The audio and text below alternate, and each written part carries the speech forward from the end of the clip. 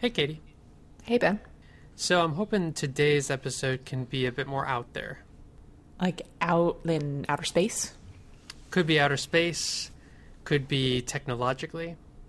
Sure, yeah, let's talk about stuff that is not in sort of the mainstream right now. All right, you are listening to Linear Digressions. So normally we talk about, papers that come out of Google, but I assume we're not talking about that today. We're not talking about Google today, are we? Well, we're talking about Google a little bit, which we should say because maybe that wasn't clear from the introduction. But we're talking about a part of Google that isn't usually creating stuff like research papers or machine learning libraries or that kind of stuff. Instead, I think the folks in our audience, while this might not be data science proper, might find the Google X enterprise pretty interesting. So I wanted to talk about that a little bit. That sounds good. I assume it's called Google X because if you add X to the end of anything, it sounds cooler. I think that's right. Yeah. So Google X is what they call their moonshot factory. Oh, I have heard that term. Sure, yeah. So this is a cutting-edge R&D lab that follows somewhat in the tradition of some other institutions like Bell Labs or Xerox PARC, if those are things that folks are familiar with. Mm-hmm. And the rough idea is that Google is this big organization, a monopoly, or practically so in many places. So they have some incentive to, they have to have some way of pushing themselves, I suppose, of staying on the edge of things. And so Google X is an institution that they've set up internally to work on what they call moonshot projects that they think are really visionary, really cool, but that won't come to be out of the normal product development process. So like long bets or long shots? So both of those are good points. Their time horizon is usually 5 to 10 years, so it's not like 50 years. And long shots, yes, they start with things that are not foregone conclusions, like not incremental progress on what you have right now. These are 10x improvements over the status quo. But the whole way that the institution is set up is designed to take these ideas and punch holes in them as quickly as possible. So start out with the assumption that it probably, it's like it works and it doesn't work at the same time. It works in the sense that you have to be a little bit willfully naive, come up with something that sounds just so crazy that it just could work. But then quickly be very skeptical of your own idea and try to figure out why it doesn't work. Because in many cases, these things won't work, right? But figure out why so that you can disqualify the idea and move on to whatever the next thing is. And so that sets up a system for moving through interesting ideas quite quickly, but continuing to invest in them if you're coming up with hypotheses about why it might not work, and then finding yourself invalidating those hypotheses and thus basically keeping the idea alive. That's really interesting. It's interesting that those two mindsets seem to be completely opposing, and yet when you put them together, you don't get nothing. You actually might get synergistic effects. I hate using the word synergy because it's such a buzzword. But yeah, it seems like that mentality it's good for moonshot projects, but I think it's also just good for real life as well. Like every once in a while trying to take a step back from the thing that and look at it from 10,000 feet or 30,000 feet. Try to dream bigly is what I was going to say. But then to try to I guess reality test those ideas to see like, is your perspective with the way that you're currently going about something, is it actually naive in some way and you're not seeing some interesting thing that you could be doing instead? But also to not waste too much time and to kind of move through ideas quickly. Well, yeah, and I think that's especially interesting to folks who probably listen to this podcast, folks who work in fields like data science and machine learning, where there's a lot of interesting possibility space of what could happen, and usually teams that have more ideas than they have time to execute on. There's perhaps high expectations on them. And so what's the way that you can stay aggressive but also be responsible with the resources that you have? I think somewhere I read the phrase responsibly irresponsible.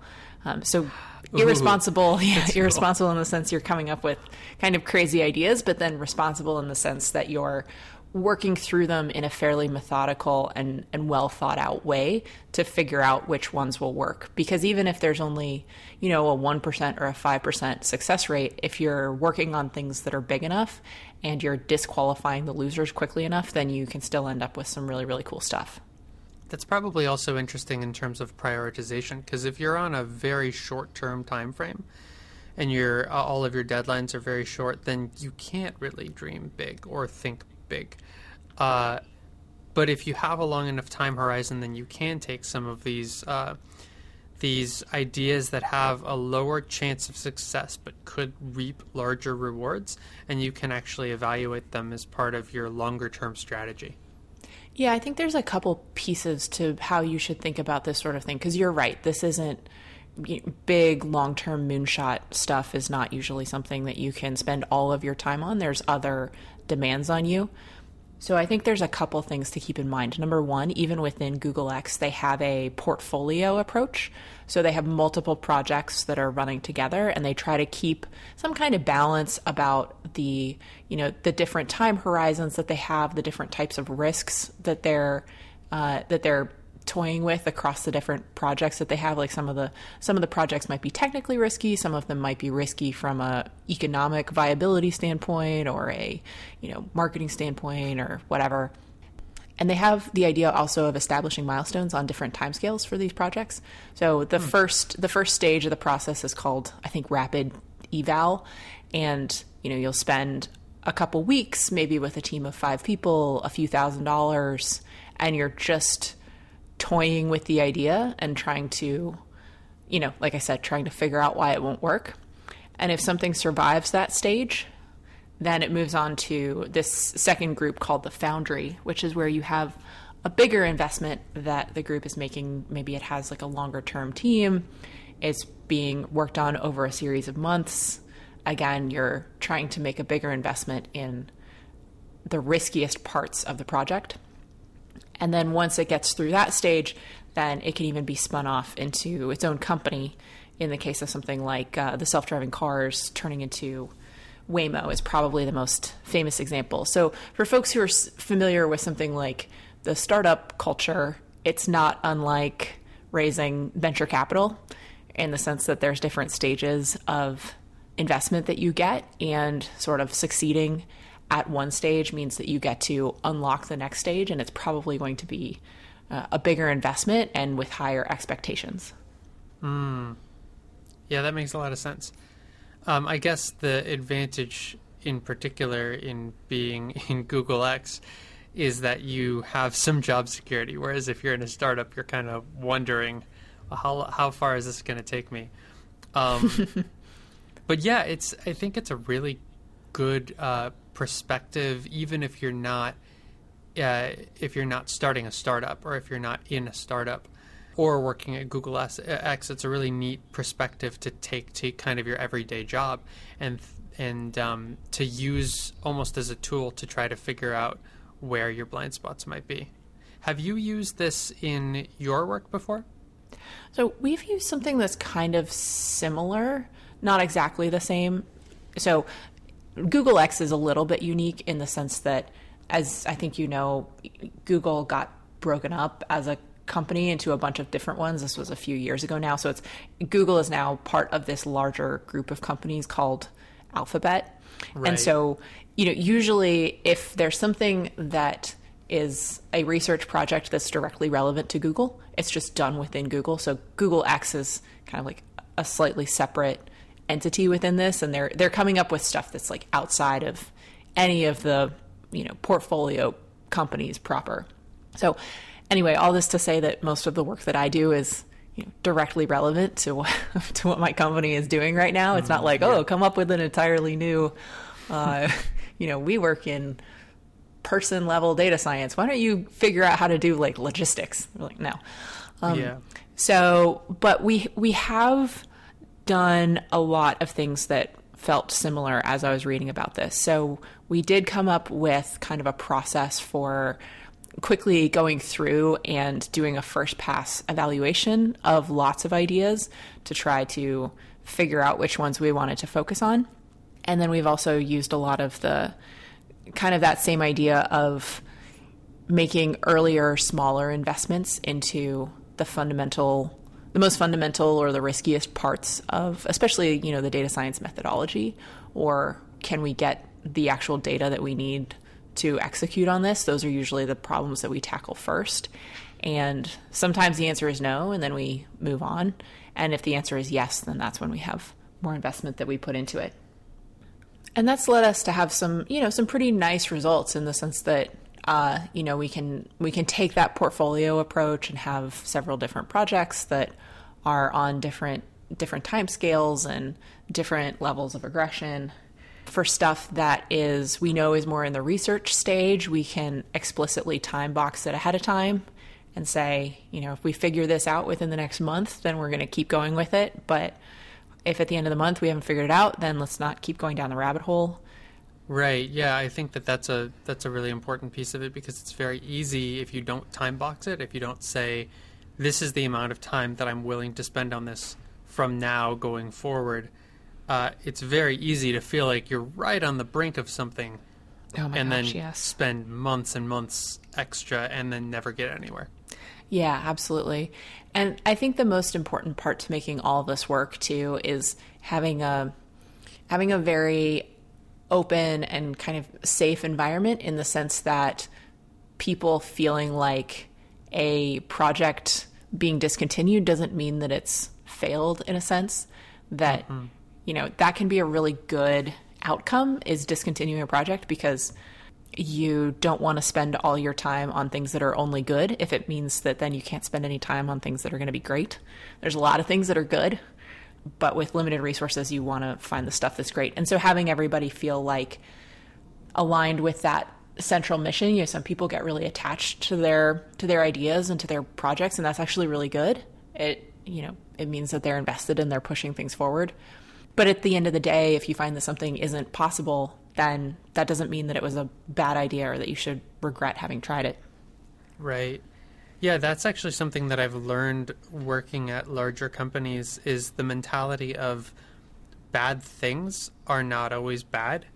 Like if you bring the site down, obviously that's really bad for whoever is using the site.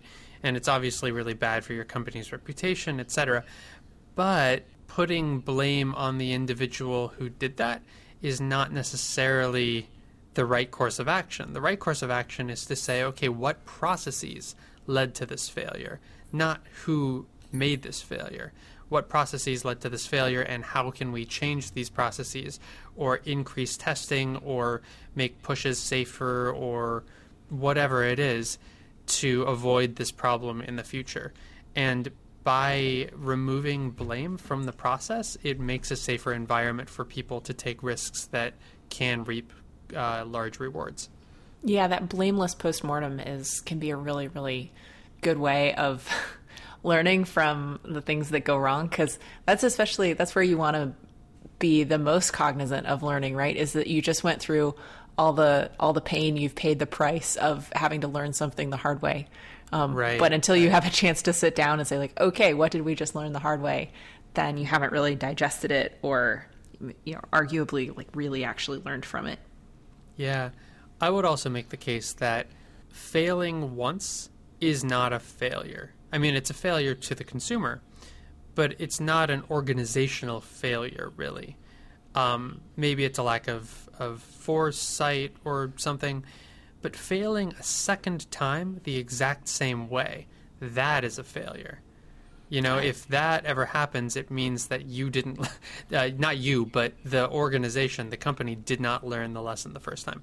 So, yeah, it's interesting doing those blameless postmortems and almost feeling a point of it feels really strange to say, but almost feeling like it's a point of pride, like, yeah, I took down the site, or I caused this issue, and because of it, the processes are changing, and the company is way better for it, and our processes are way better for it.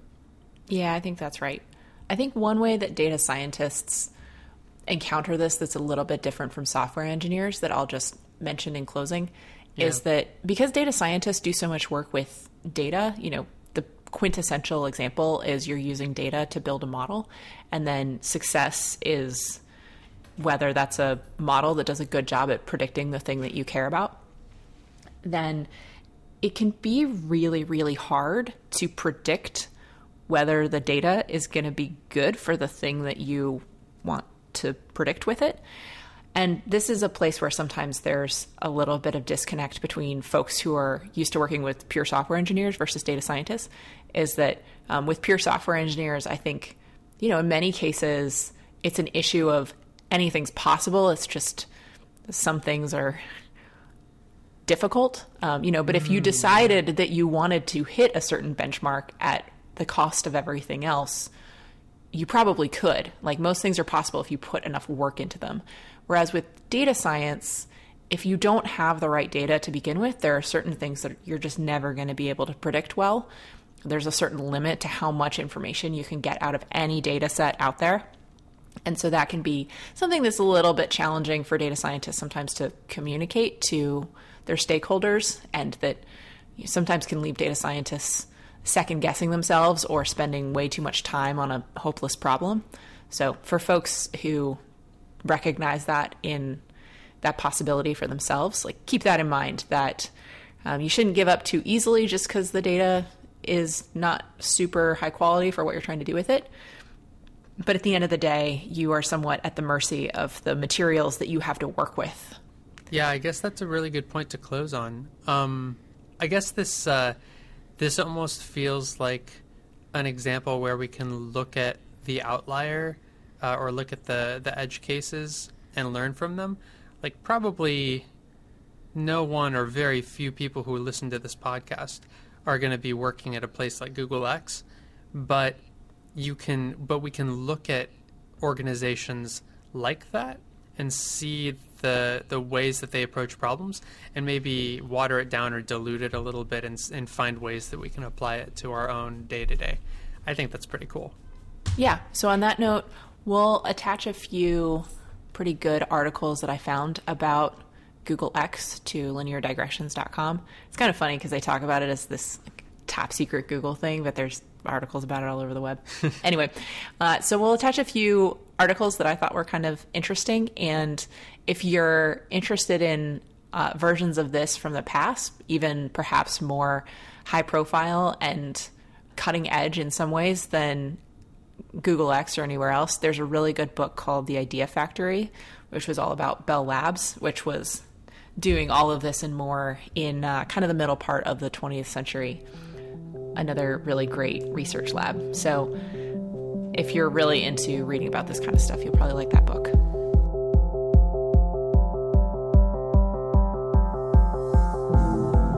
Linear Digressions is a Creative Commons endeavor, which means you can share or use it any way you like. Just tell them we said hi.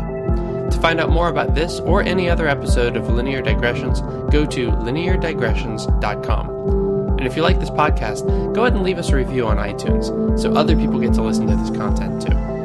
You can always get in touch with either of us. Our emails are ben@lineardigressions.com and katie@lineardigressions.com in case you have comments or suggestions for future shows. You can tweet us at lindigressions. Thank you for joining us, and we'll see you next time.